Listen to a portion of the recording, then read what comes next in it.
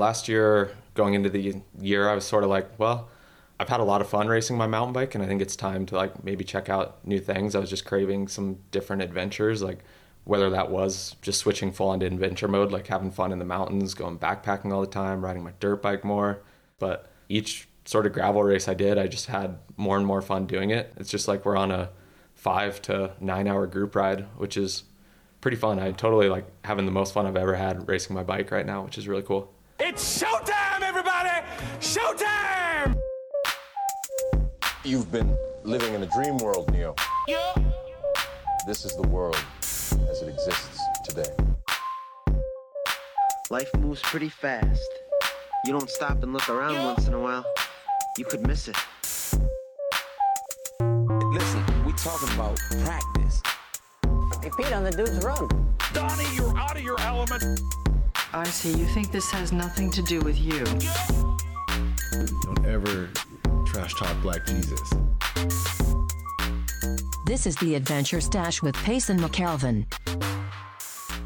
Hello, everyone. Welcome back to the show. I'm really excited to bring you today's conversation with Russell Finsterwald, a guy that I go way back to the junior mountain bike racing days. It's funny how much our lives have changed since then, and kind of on that note, it occurred to me that a lot of the folks that are following the Grand Prix these days, following gravel racing, they may not necessarily know where these top mountain bikers are coming from. And it's been kind of funny to see both competitors and the media and the fans, a lot of them just kind of be like, well, wait, who are these mountain bikers who are competing with and beating all these guys that are coming from the world tour? How can that be? Where did they come from? Well, I'm here to tell you that folks like Russell have been here for a long time, working really hard, and have been really good at bike racing for a long time. It's just been more on the mountain bike side of things. And even though I've competed with Russell for a long time, he's not necessarily someone who blasts all of his other interests out on the internet all the time. And so in the scheme of things, I realized I didn't know Russell super well either off the bike. And so it seemed high time to get to know him better rather than just, have him come on for 10 or 15 minutes for race recaps like he did after he won Big Sugar. Do a full length episode, get to know him off the bike as well as on. And the day that we recorded this was really, really fun because he invited me to go do one of his backcountry gravel rides in Tucson. Tucson's his second home now. He's bought a home down there, spends actually the majority of the year down there, and spends a huge amount of his spare time building these backcountry gravel routes, utilizing roads that aren't even on the maps, linking together some really crazy, cool routes that typically no one else has traversed on a bike. So it was really cool to get a little taste of that over the course of 5.5 hours before we recorded this conversation.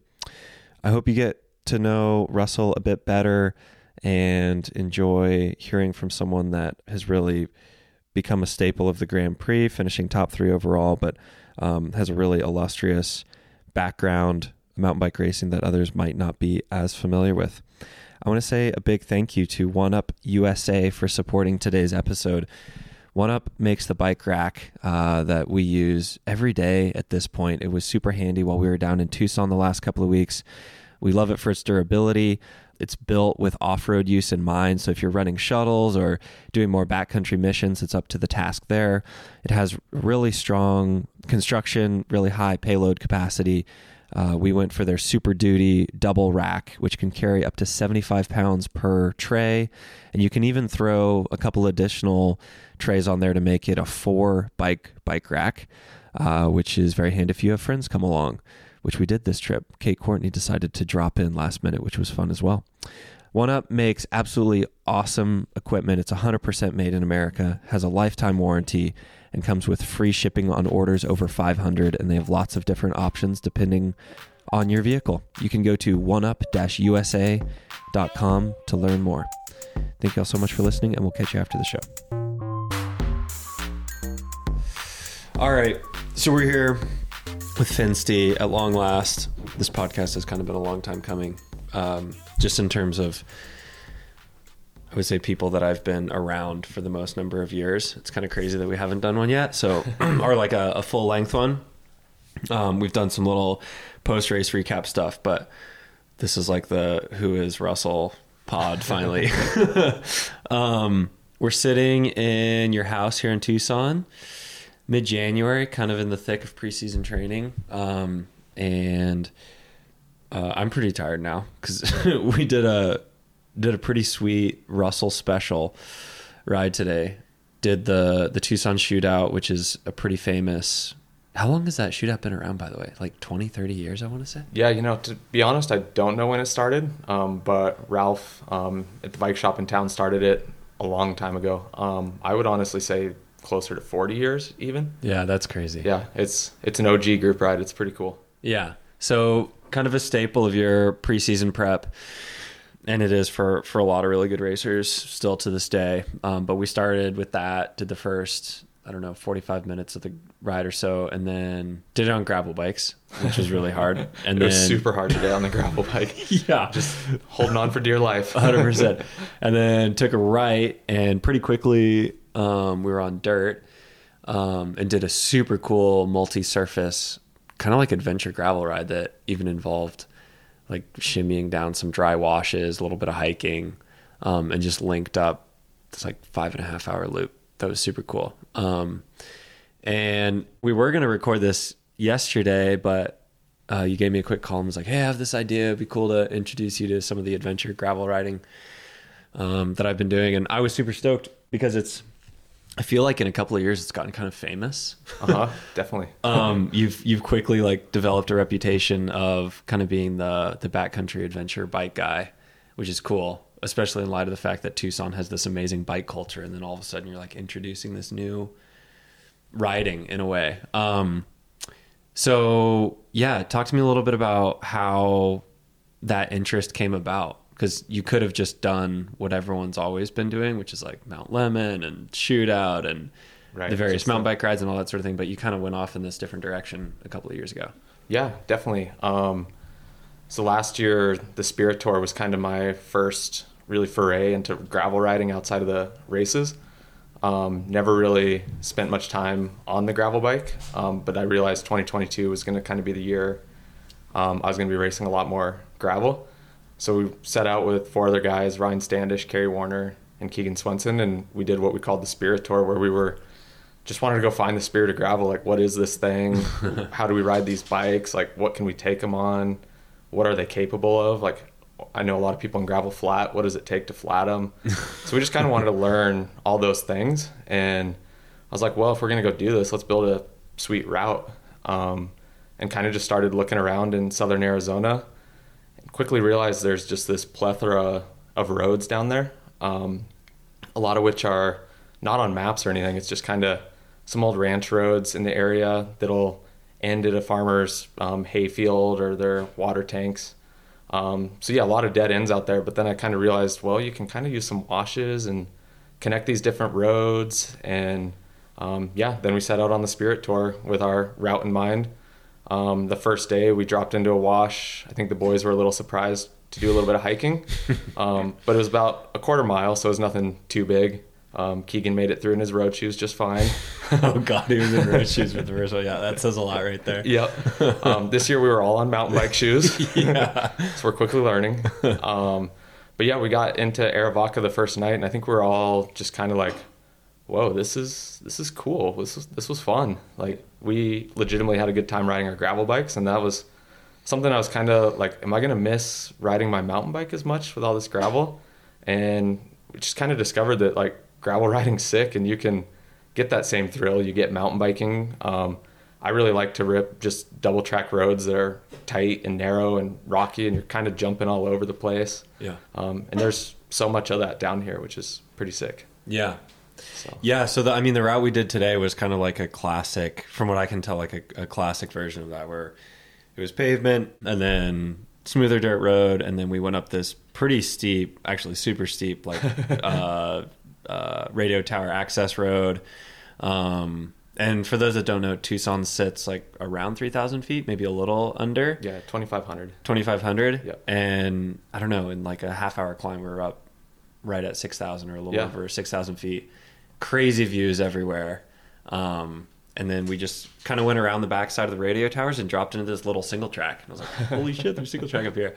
So kind of, I sort of wanted to use like today's ride as almost a little case study, and have you describe like how, like step by step you go through building one of these routes, or even discovering that a zone might have potential. Because like, for example, finding that little sweet section of single track is a needle in a haystack out here.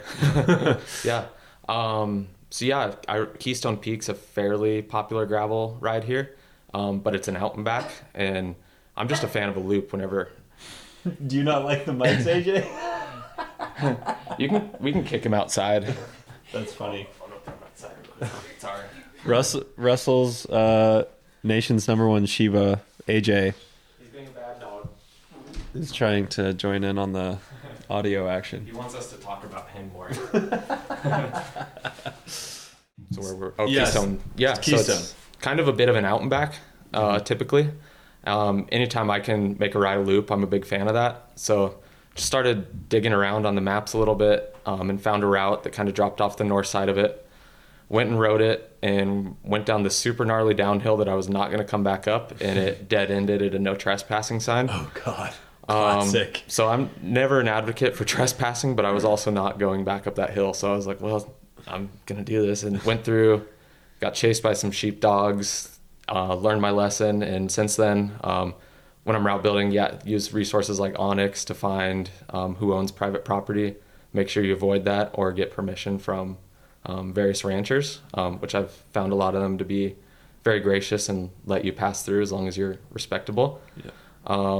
And then, it's a lot of kind of go down a road that you see in the standard mode on Strava, where it just shows all the different roads and stuff, but a lot of these aren't on maps. So eventually you have to switch to satellite mode, and you're kind of just tracing different roads. A lot of them are dead ends. Like I think you saw today, like I imagine we passed 15 to 20 different roads. Totally. And a lot of those roads just go nowhere.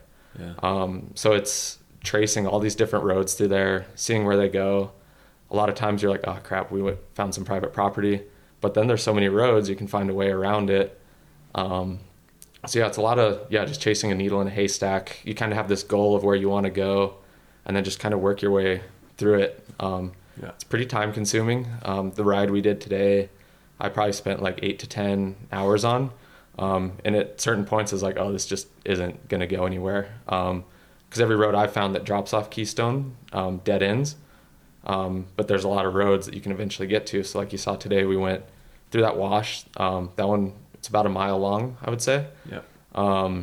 And the washes are fun. They're a mix. You never know what you're going to find in them. Yeah, that's true.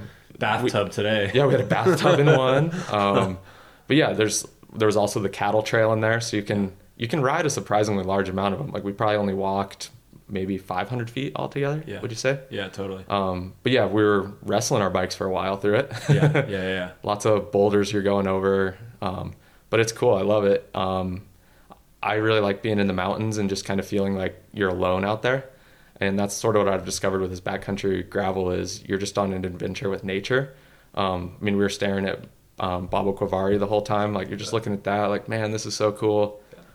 Just having a good time. So that's sort of what I've learned to discover or learned to love about this backcountry stuff is just being out by yourself. And it feels like you're on an adventure, but we're still training for what our job is, which is pretty sick. Yeah, it really is, for sure. Yeah, and it was crazy how just that little cattle track, even though obviously cattle hoof marks like isn't the greatest riding surface, they tamp it down just enough that even on a gravel bike you can get through pretty efficiently.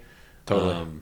And it still just blows my mind what the bikes can do. Like they can take so much abuse. Yeah, totally. And there's something so fun. Like even though we grew up racing mountain bikes, there's something so fun about taking a drop bar, like rigid bike, places that on paper you shouldn't. Right. But there's just something about it that's so fun where you have like, you realize as you're going pretty fast that you're about to be in kind of a sketchy situation and you have half a second to figure it out. Right. And you just trust your reflexes. And like we totally should have been on a mountain bike for that descent. But it's fun because I'm on a 42 Pathfinder and we're just kind of sliding all over the place. We have 130 millimeter stems on our bikes. And it's cool because like we just went and ripped the chute out. You couldn't have done that on a mountain bike. No way.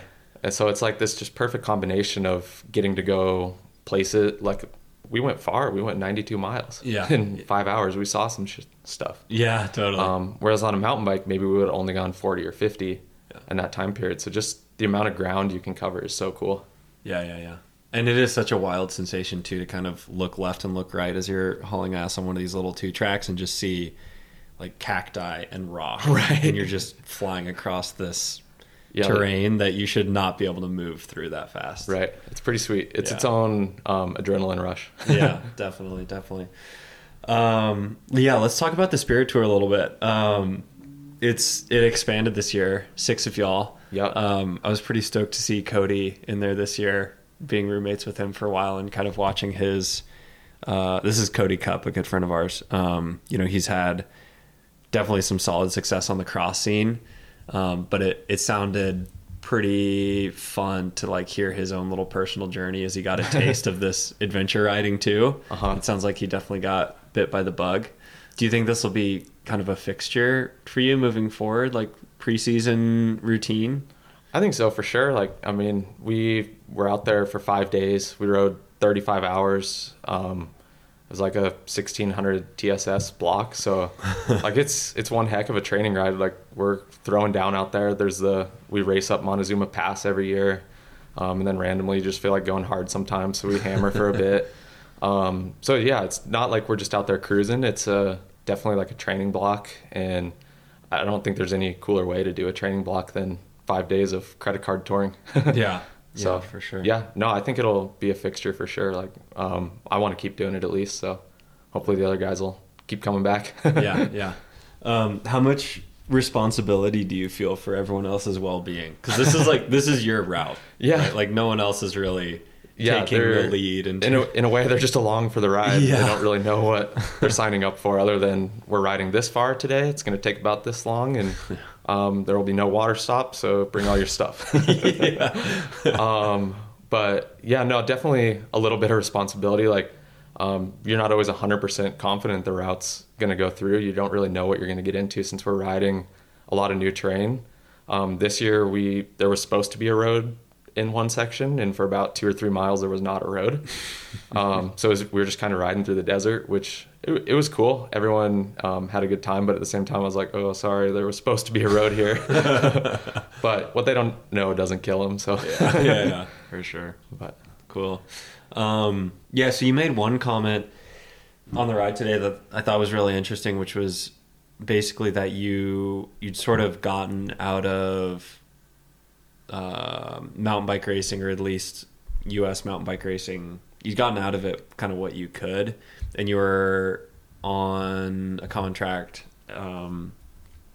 and you kind of, it sounds like in the back of your head, had maybe semi-decided or thought that you were just going to finish out the contract and then maybe be done with racing at this level.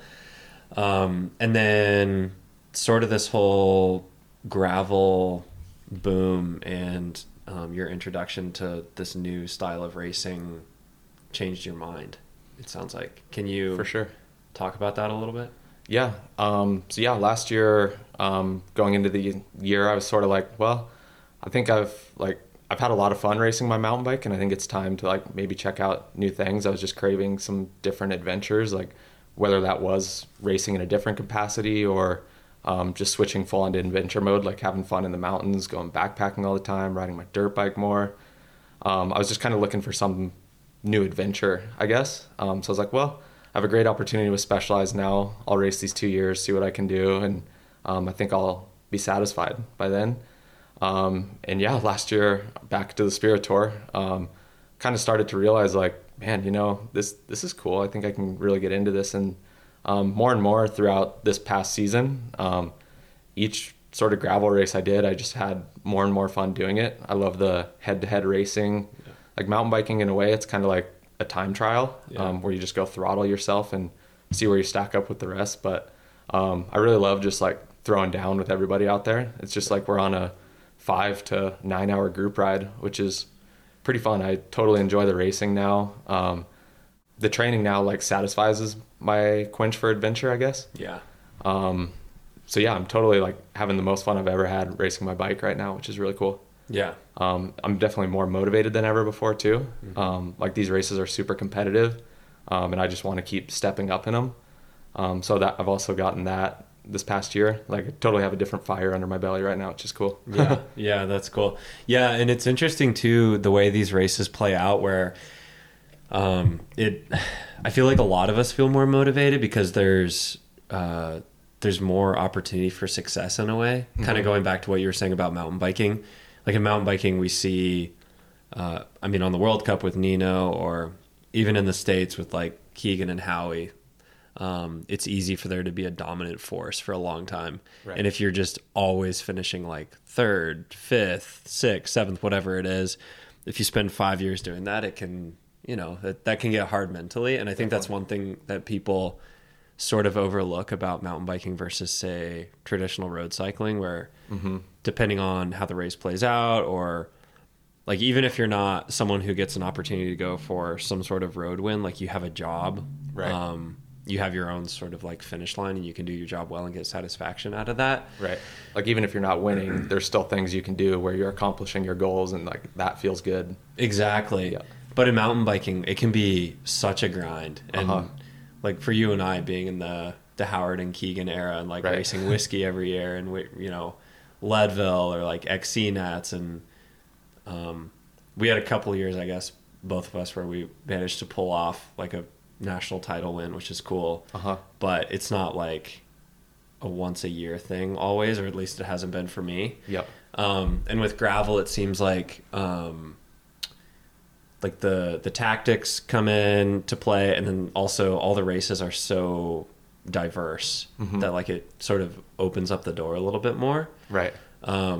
And even though it's kind of funny because everyone was talking about how ridiculously dominant Keegan was this year, which is true, but by the same token, I feel like we're all sort of used to that, a lot of us. Yeah. And then to see you like crack off that amazing ride at Big Sugar was just like so cool and motivating for, I think, a bunch of the rest of us.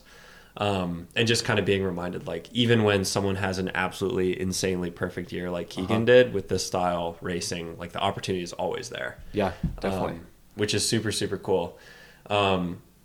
What have you changed about, like, all of that said, like, what have you changed about your preparation? Like, whether it be the training aspect or, looking into more of the detail-oriented stuff to be successful, or like whatever comes to mind. Have you adjusted much in with these races in mind? For sure. I think that's the other neat thing about gravel is it's changed a lot of things in my preparation for races. I'm riding my bike a lot more than I ever did. I'm probably riding like 150 hours more per year now, which is a pretty big jump. But yeah, it's like almost 10% or 10% maybe. Yeah, close to. Yeah. So, and that's been a lot of fun because I just like riding my bike. Tucson's a great place to do it. So that's been easy. There's the other side where I think gravel racing is just getting to the finish line. Yeah. So there's all this tinkering with the equipment and stuff, trying different things, and then just creating these redundancies in case this happens. Here, I'm able to fix it out on course. So you got to be prepared if you're going to do like a 200-mile race. Yeah. And it's just a lot of fun, like figuring out what you're going to bring with you, how much food you need. The nutrition aspect of gravel racing is super important, especially because there's not a lot of aid stations or outside support at them. So just dialing in all the stuff is really fun to me. It's kind of like a little puzzle for each race. In each race, you can kind of learn something like what went right here, what did I forget to bring, what would have been nice to have. So maybe it's just because I'm pretty new to gravel, but every race seems like you're figuring out something different for that race, whether it's tire setup, what pressure to run, all that kind of stuff. Yeah, yeah. Without giving away too many secrets, and we actually talked about this briefly in a previous podcast, but is there anything that comes to mind from Big Sugar, that race you won, that you feel like helped you be successful? Or was it just like that was your day and you were super strong and the way the race played out just helped? Yeah. I think obviously a lot of things clicked and went my way that day. Luck being one of them. Big Sugar's an easy one to flat on, so not flatting is super crucial if you want a result there. Yeah. But I think for Big Sugar, a lot of it honestly was mindset more than anything. I went into that race and was like, well, I really want to be on that lifetime podium. I need to win this thing, and I'm not going to win it if I just sit in all day. So I just raced it really aggressively, and anytime I felt there was opportunity to use my mountain biker skills in some capacity, instead of chilling in the back, being like, oh, sick, I'm recovering right now, it's like, nope, try to drop them right now.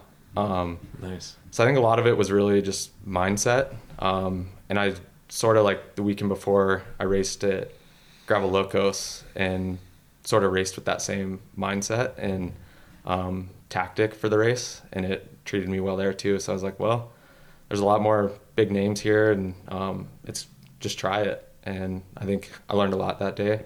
Yeah. So yeah, gathered a lot, and I think what I learned there will be fun to take to races moving forward. Yeah, for sure.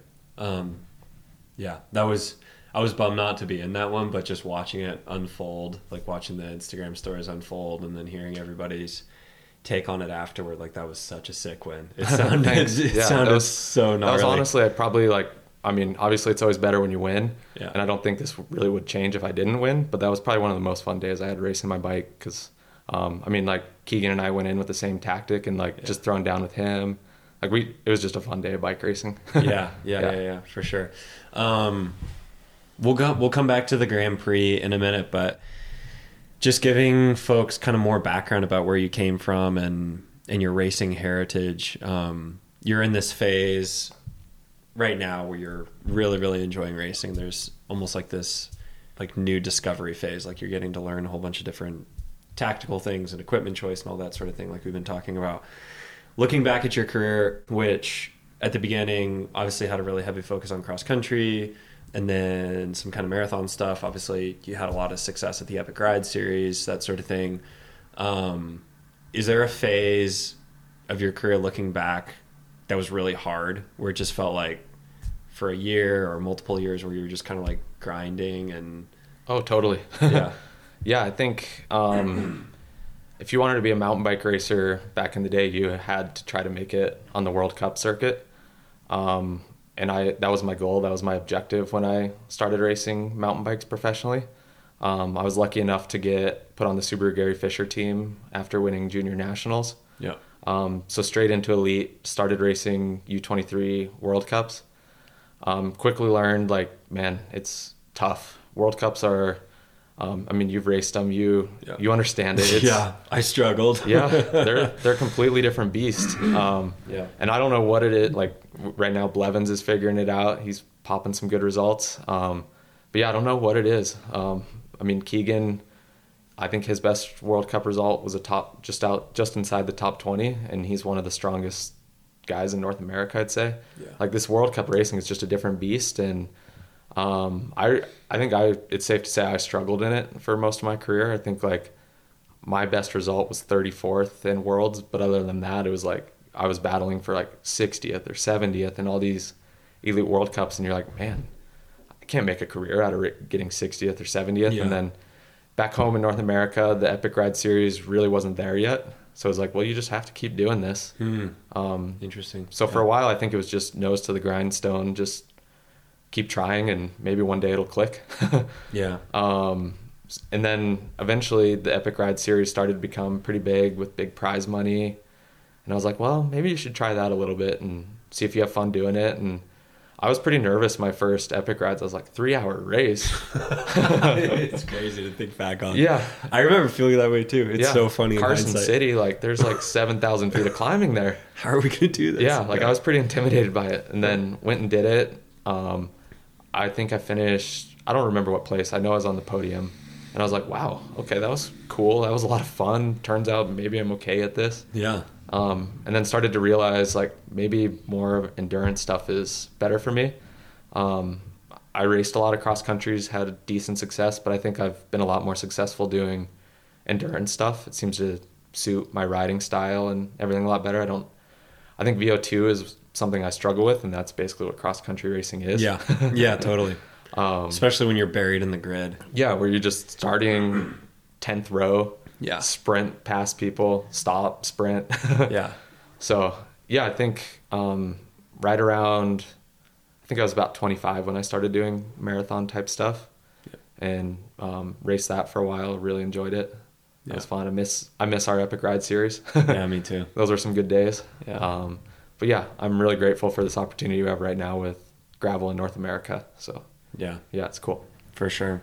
Yeah, that whole World Cup thing is so interesting. Like, I'm still trying to figure it out in some ways, and I think a lot of it is just the structure of the race, like we've talked about with the grid and how crucial the start is, and how you, like, it's especially for North Americans, it's so hard to earn those points, to move up start position, and we just don't have that sort of aggressive style of racing in the US really. So like, you go there, and if you do 6 or 7 World Cups a year, you're getting that experience, but a lot slower than Euros, who are getting that week in and week out from the age of 15 really, or even younger in some cases. Yeah. So I think we're just kind of a little behind the ball, and that makes it really hard to learn how these World Cups shake out and what it takes to be at the top. So yeah, it's tough. It is. Yeah. And it's crazy too, when you think about how high the level of, you know, some of the racers in the gravel scene are now. You know, it's cool to see. It's validating to see, you know, whether it's like Nicky Terpstra or some of these other incredibly successful World Tour guys come over and actually be able to race with them effectively. Right. When, you know, for the early 20s of our lives, we were just like, man, are we even meant to be pro we weren't racers? We started with Nino, but we weren't really racing with Nino. Although I will say, Russell, there was one year I remember at Sea Otter, I don't remember the year, where you just had the most insane ride. And were you in a sprint finish with him? Or like, it was with Christoph Salzer. Okay. Yeah. That was one of the ride of my life for sure that day. Yeah, because you would have been like early 20, like 20. Yeah, just 24? Out of U23, so probably 24 or 25. Yeah, and it was like old school Sea Otter, so it was just stacked. Right. Like, not quite a World Cup field, but like pretty close. Way more competitive than any other North American race. Uh-huh. And I just remember, like, it was Christoph Sauser literally in the rainbow jersey. Yep. And then you were second. And I was just like, holy fuck, Russell just had the ride of his life. Yeah, that was a good day. I still don't know where that came from, but I'll take it. Oh, yeah, for sure. Yeah. Anyway, so back to present day. I'm still thinking about the fact, like, Subaru Gary Fisher, that would have been JHK, Heather. Who else was on? Sam Schultz, Willow Kerber. Yeah. That was the team the first year. Crazy. Yeah, it was awesome. I learned a lot from those guys. Yeah. Yeah, Schultz was him and I always shared a room, so spent tons of time with Schultz. He's the man. Yep. Yeah, definitely, like, so grateful for those 4 years I had with him. I learned a lot, and they were just fun teammates. Like, we had some good times. Yeah, and just to juxtapose that to the scene now, where it's like a start line of 2,000, 3,000 people, whatever it is. Uh-huh. Super long. It's just wild what a difference like 10 years can make. Yeah, it's pretty crazy. Like, I remember when Enduro came on the scene. And everyone thought that was going to be the direction we had to go. Yeah, it was like, oh man, I'm going to have to be an Enduro race. Now we have gravel. Yeah, totally. Okay, so let's talk Grand Prix. When you first heard about the concept, what was your initial reaction? I thought it was really cool, just because I realized it would bring all these different competitors together. I think there's a lot of gravel races going on, and I think we sort of see where there's a BWR going on one weekend and it's not like a fully stacked field, or there's another race going on somewhere else and it's not everyone goes to it. So it sort of created this elite series really of like all the 35 best racers are coming together to race here. Yeah. And that's pretty neat just because if you win one of those, it's a pretty legit win because all the best guys are there. And I really like the variety of it, having some mountain bike races in there.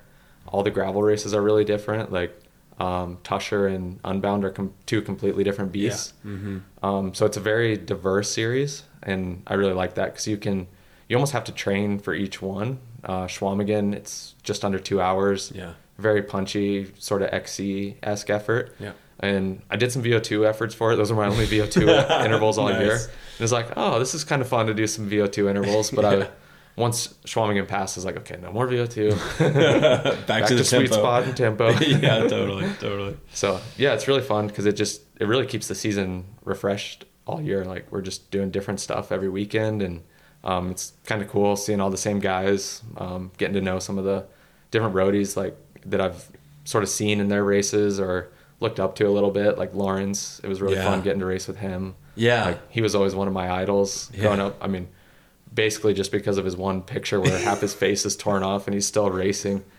So it's like, I will go top 10 in the tour no matter what. Yeah, that was pretty legendary.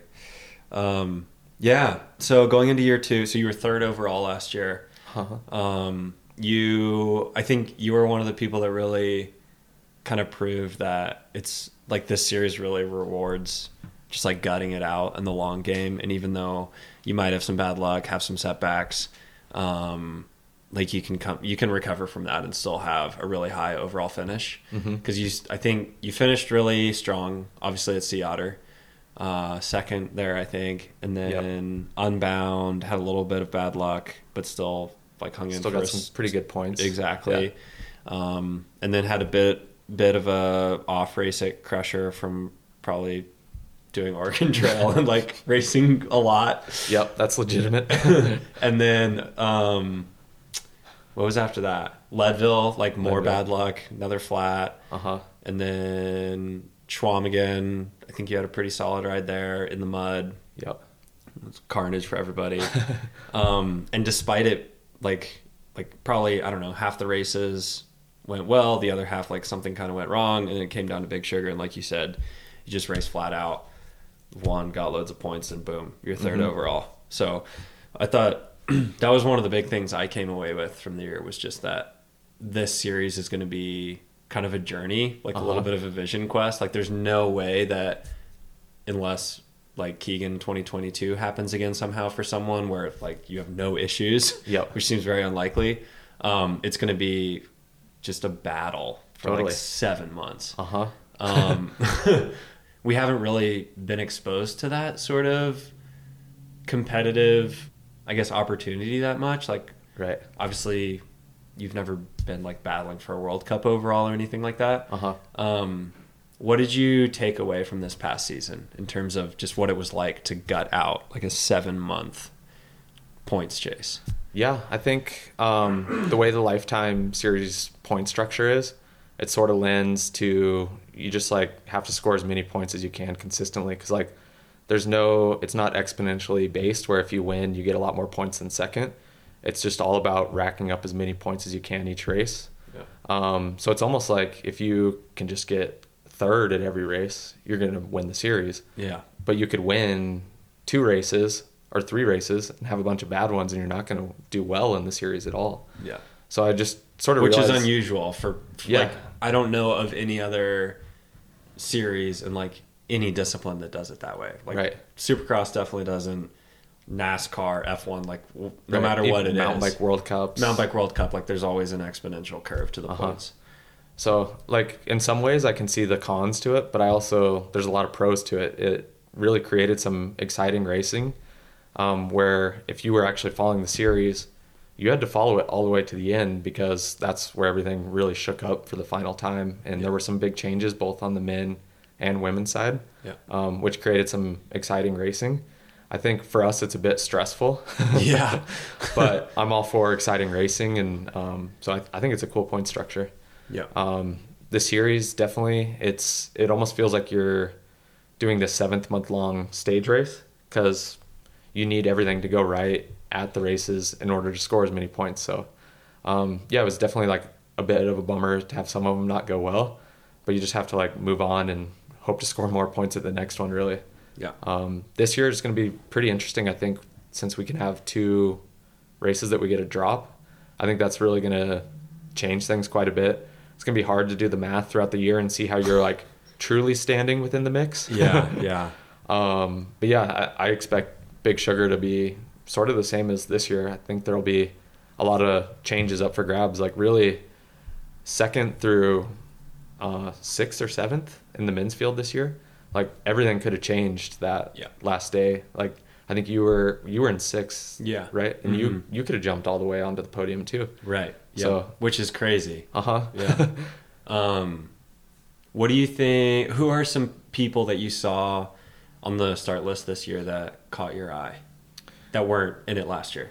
Yeah, definitely. There's a lot of new faces, some of which I'm not familiar with them. I know there's some Australian guys which are supposed to be pretty strong from what Standish was saying. Yeah. I think the big one's Matt Beers. He's an absolute powerhouse. Unbelievable. Unbelievably strong. Yeah, it'll be fun to have him over here because he races hard. I think there's a lot of people that are going to be surprised by what Matt can do. He's a beast. Get ready to just be ridden off the wheel, people. Hold on for dear life. But yeah, I think honestly I haven't really looked at it super close. So I'd say Matt and the Australian contingent. I know there's a Swiss guy, Keegan was saying, the marathon national champ of Switzerland. Oh, damn. Is that who that was? Uh-huh.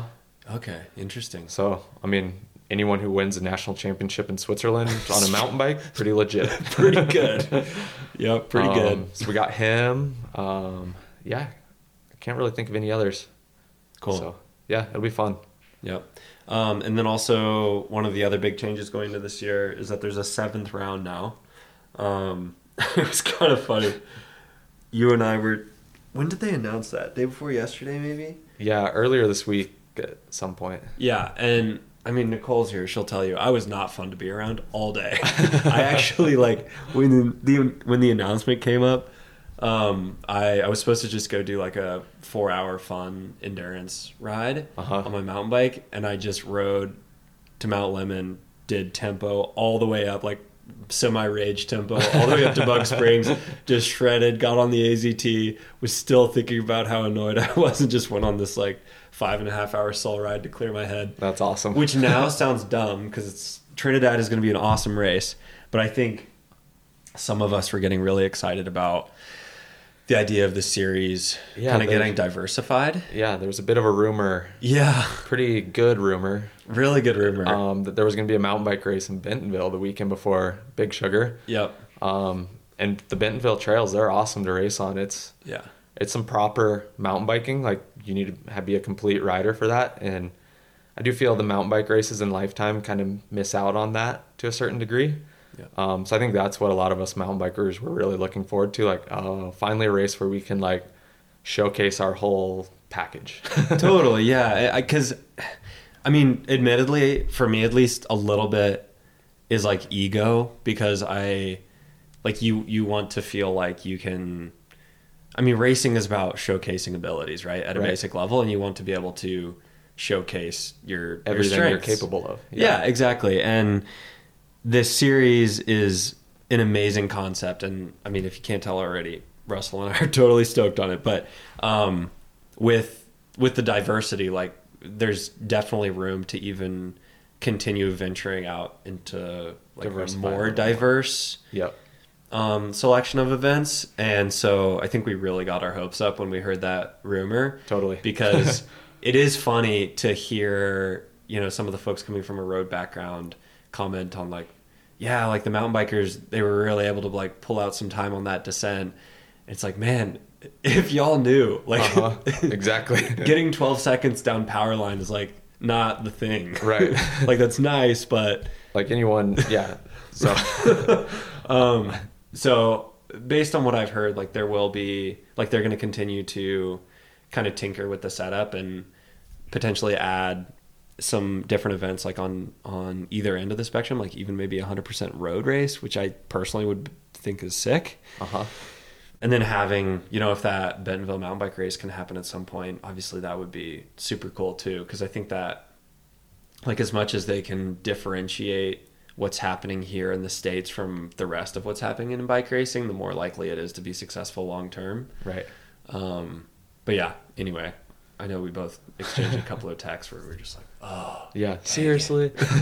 But yeah, no, I think, I mean, there's a lot of perks to Trinidad too. It's less than 2 hours from my home. So pretty stoked to just roll down there the day before, do a gravel race. I think Trinidad's a bit of an undiscovered area too. I've heard a lot of good things about the gravel coming out of there. Just the whole community in general is putting a lot into cycling. So that's cool. Yeah, it'll be neat to check it out and see what's down there. Yeah, Yeah, Bentonville admittedly does need to share the love Right. a little bit in that regard. Yeah, we go to Bentonville a lot. I think I mean, you've been there. You probably went there 4 or 5 times last year. Yeah. I did 3 trips out there for races. So yeah, we get to spend a fair bit of Bentonville time. So it's good to mix it up too. Totally.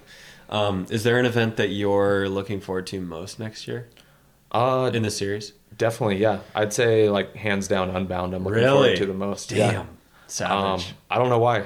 Like a year ago, I wasn't even into the race. Like I was gonna say, oh, that's my throwaway race, but then you just get the bug for it. Yeah.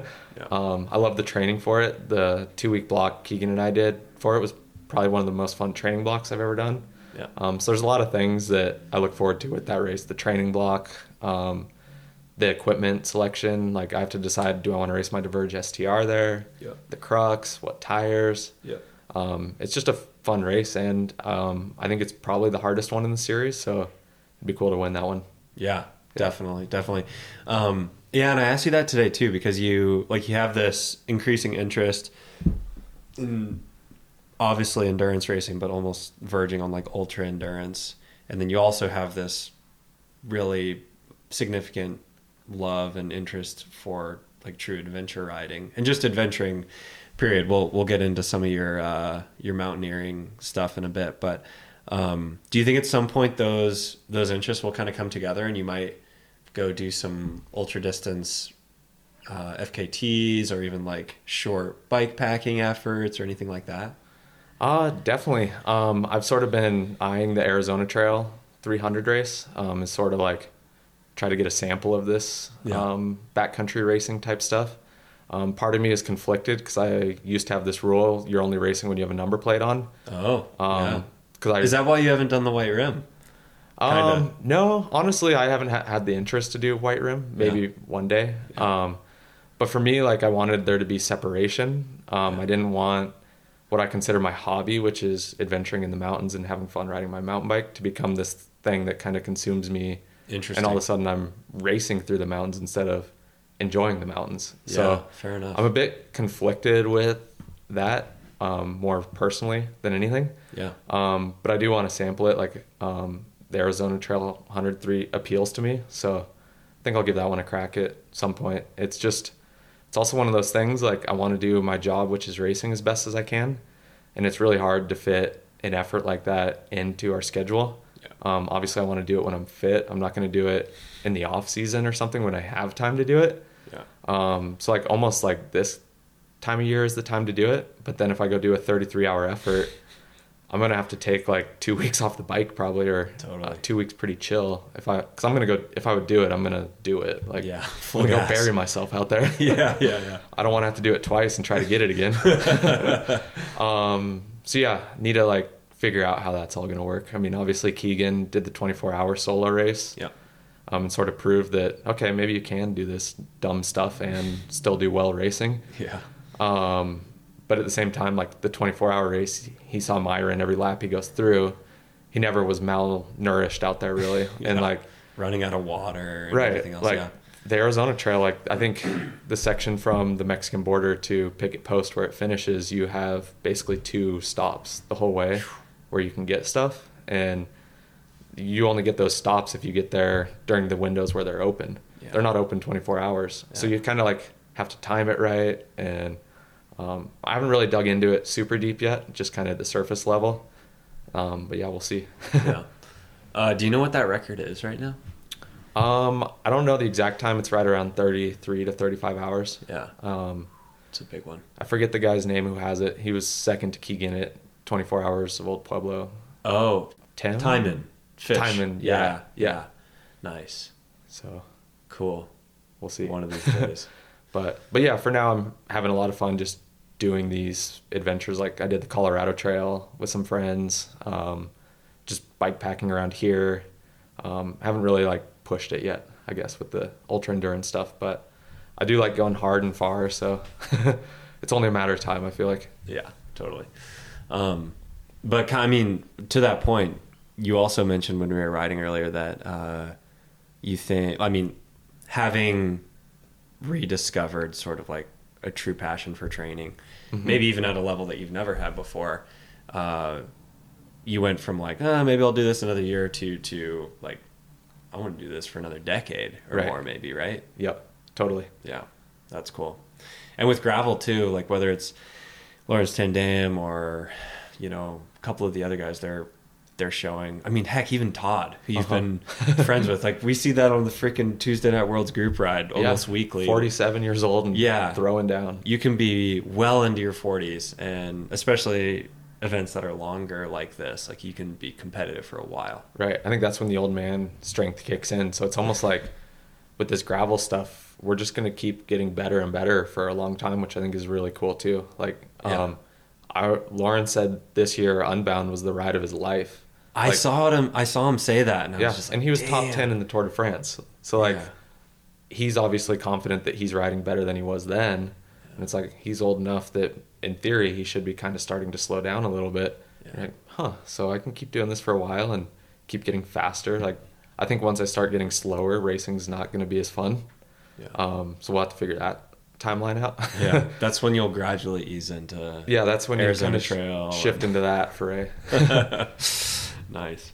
Let's talk about the other stuff you get up in the mountains. Because for as long as I've followed you, it seems like you've spent at least a few weeks every year bagging 14ers and exploring on foot. Can you talk a little bit about how you developed an interest in that and how you decided you wanted to try to knock all of them out? Totally. So yeah, I think about 10 years ago, good friend Kaylin and I started doing 14ers together. We'd never really hiked any mountains or anything, but we're like, oh, let's go try a 14er. We live in Colorado and we've never done one. So we did one. We did a pretty ambitious first 14er. We were just going to do one Missouri Peak. Did it, and there were two more close by, and was like, oh, let's go see if we can do that one too. And went and added two more in. Ended up being like an 18-mile day and something like 8,000 feet of vert. We were out there all day, but then we didn't have any hiking fitness, didn't do any hikes before that, so we were just kind of limping our way back down. But I don't know, I think we both got pretty hooked on hiking mountains that day.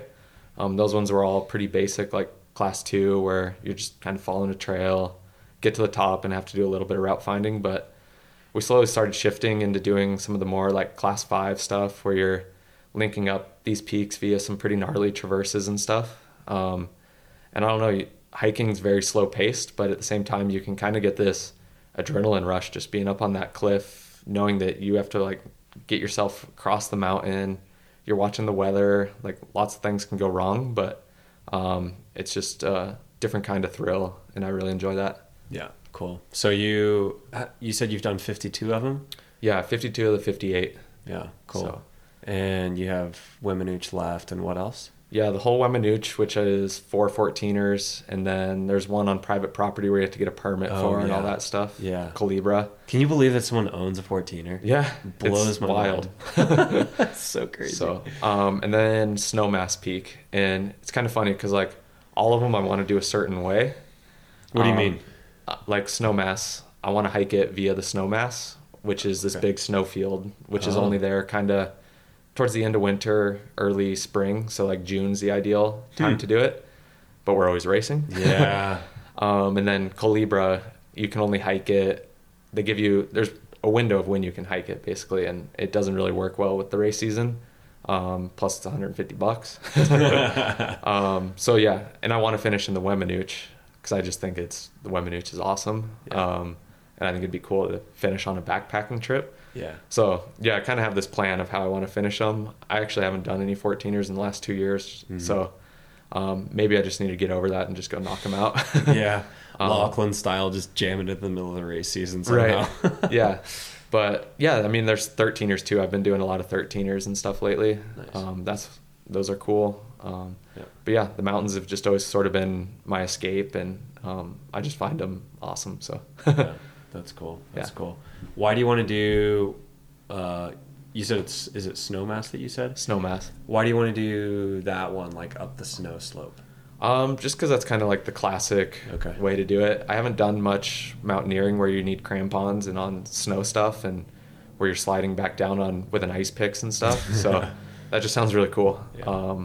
So I'd like to do it that way. It's also not like a super gnarly one to do that type of stuff, so a good place to start learning how to do it. Obviously watch some YouTube videos and go with someone who knows what they're doing, but yeah, just have my way I want to do it, I guess. Yeah, cool. All right, so one other thing that I think is really interesting that you have going on that I don't think probably that many people know about, is you're sort of like you're turning into a real estate mogul of sorts. So you born and raised in Colorado Springs, right? Uh-huh. And at some point, obviously, you bought your first house, presumably in the Springs. Yep. And then we're kind of chatting today about how you sort of started to recognize like the how this career doesn't necessarily always have guarantees, and even when you're a really solid racer that's had a bunch of successful years under your belt, it can be a somewhat unstable career depending on health or luck or the industry, like whatever Totally. it is. And so you started kind of looking around for ways to create a little bit of financial security for yourself and a bit of a foundation or safety net. Uh-huh.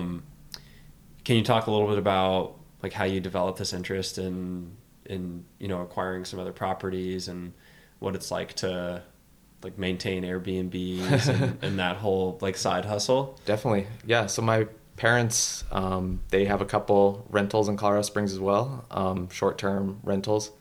And I saw how well they were doing with it. And sort of like I was in the position where I was about ready to buy my first house. But I also wasn't making a ton of money racing my bike at the time. I realized how quick contracts come and go. And I was just a little nervous to have $1,000 a month mortgage. Yeah. So I told myself the first house you buy, it needs to have an investment property on it, whether that's a guest house or a garage with a loft or something that can help you like cover that expense in case you do lose your contract, and then you're not stressing out about making a mortgage, trying to get all your training. So I was lucky enough to find a property that had 2 cottages on it, basically. So I bought that and started renting it out pretty much right away. And was lucky enough that they did pretty well. And a couple years later, basically took what I was making from those properties and bought another property in Colorado Springs.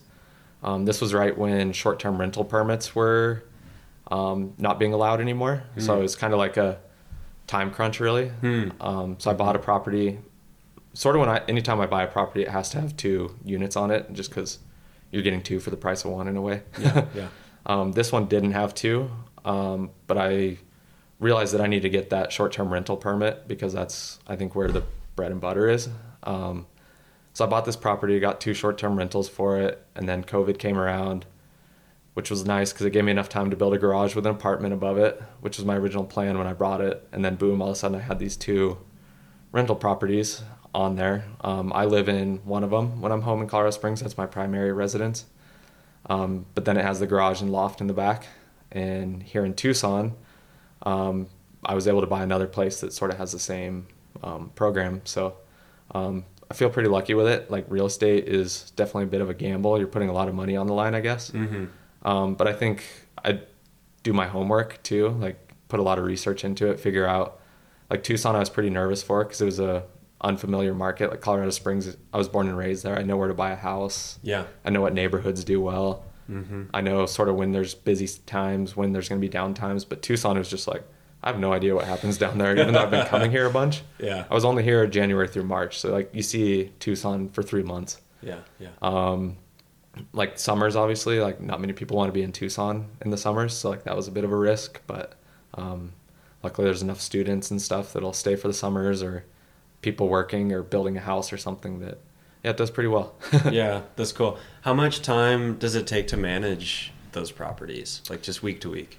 It fluctuates quite a bit. Some weeks are busier than others. Like in Colorado Springs, when I have 3 places going, and during the summer, which is high season, and there's turnovers, pretty much like 6 turnovers per week. It's a lot more to manage with like the cleaners and stuff.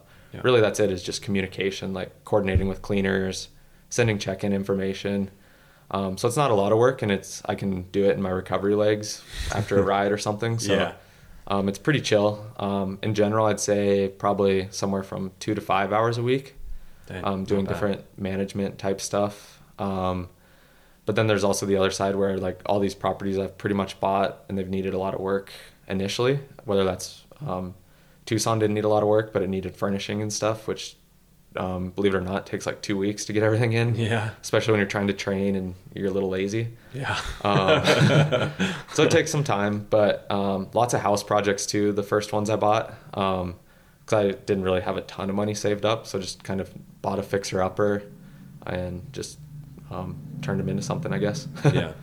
Yeah, that's cool. I mean, it makes total sense, and it's interesting to watch different people kind of navigate this career, because it is super unusual, and people go about it in different ways. But if you're smart with it, like you can carve out a pretty cool future for yourself, and it's cool how I mean, it makes sense just personality wise, but kind of the same like thoughtfulness that it seems like you take to like equipment selection and all that sort of thing with your racing. Like you've taken to the other aspects to make sure that it's actually sustainable, right? Even with the ebbs and flows of like the inevitable ebbs and flows of racing. So, and like really with it, I just really wanted to start to build like this kind of passive income source, sort of in the background, to allow me to, like, when I'm done racing and I'm not getting paid to race my bike, that I have like sort of something going on and can keep doing these adventures and riding my bike a bunch. Like, I'm not the type of person, I don't really want a real job ever.